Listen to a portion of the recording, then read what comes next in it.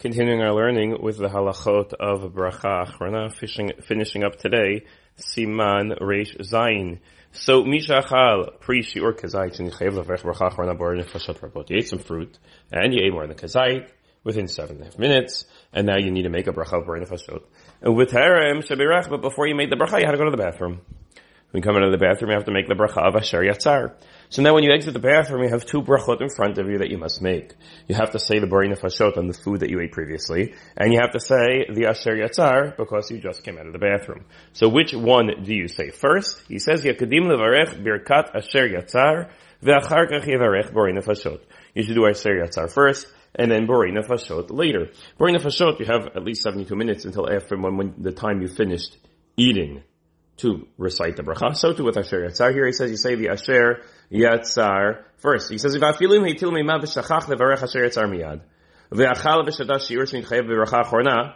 So let's say you go to the bathroom first and you forgot to say Asher Yatzar, and then you have some fruit.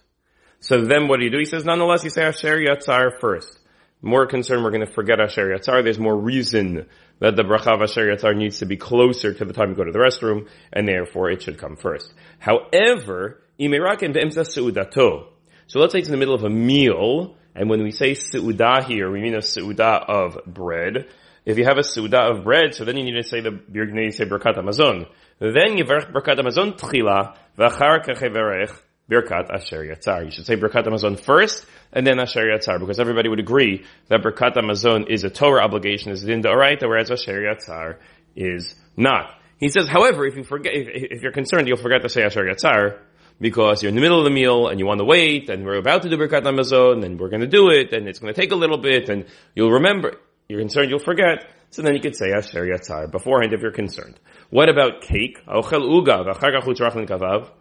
ate cake, so now you need to say the bracha of Al Hamichya. So now he says you should also say Me'in Shalosh Tchila. You should say the Al Hamichya first, and then the Asher Yatzar later, just like you would by Birkat Hamazon.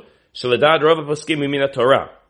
Because most poskim assume that the bracha of Al Hamichya after eating cake is mid'oraita and would be parallel then to Birkat Hamazon. He points out in the footnote that in earlier editions of the Yalkut Yosef it said differently, but this is what he thinks should be correct. Ladina, to say Asher Yatzar after both Birkat Hamazon and Al Hamichya. Finishing up, he has a fascinating piece. We mentioned the concept of ice cream. We assume that ice cream is a liquid and not a solid. Therefore, in order to be obligated in the bracha achrona, you would have to consume a revi'it b'chadei shiur shtiyat revi'it, which is virtually impossible with ice cream because it's a liquid and not a solid. A solid would be a kazait within 7.5 minutes. What about chocolate? It says, you're not chewing it. You just put it in your mouth and you're letting it melt. He says, you don't consider that food. That's considered a liquid since you're not chewing it. And therefore, you would only make a bracha achrona if you consumed a revi'it b'toch kadei shiur shtiyat revi'it, which is going to be a lot of chocolate very, very, very quickly, virtually impossible. He says, Rakim la'asot b'shinav, only if you chew it does it count as a food that you need to make a bracha achrona after a kazayit within 7 minutes. This seems to be one of the handful of only foods which can go either way depending on how you eat it. He says, ice cream, I don't care how you eat it, it's always a liquid. Chocolate, it depends on how you eat it, whether we consider it to be a liquid or a solid. Have a wonderful day.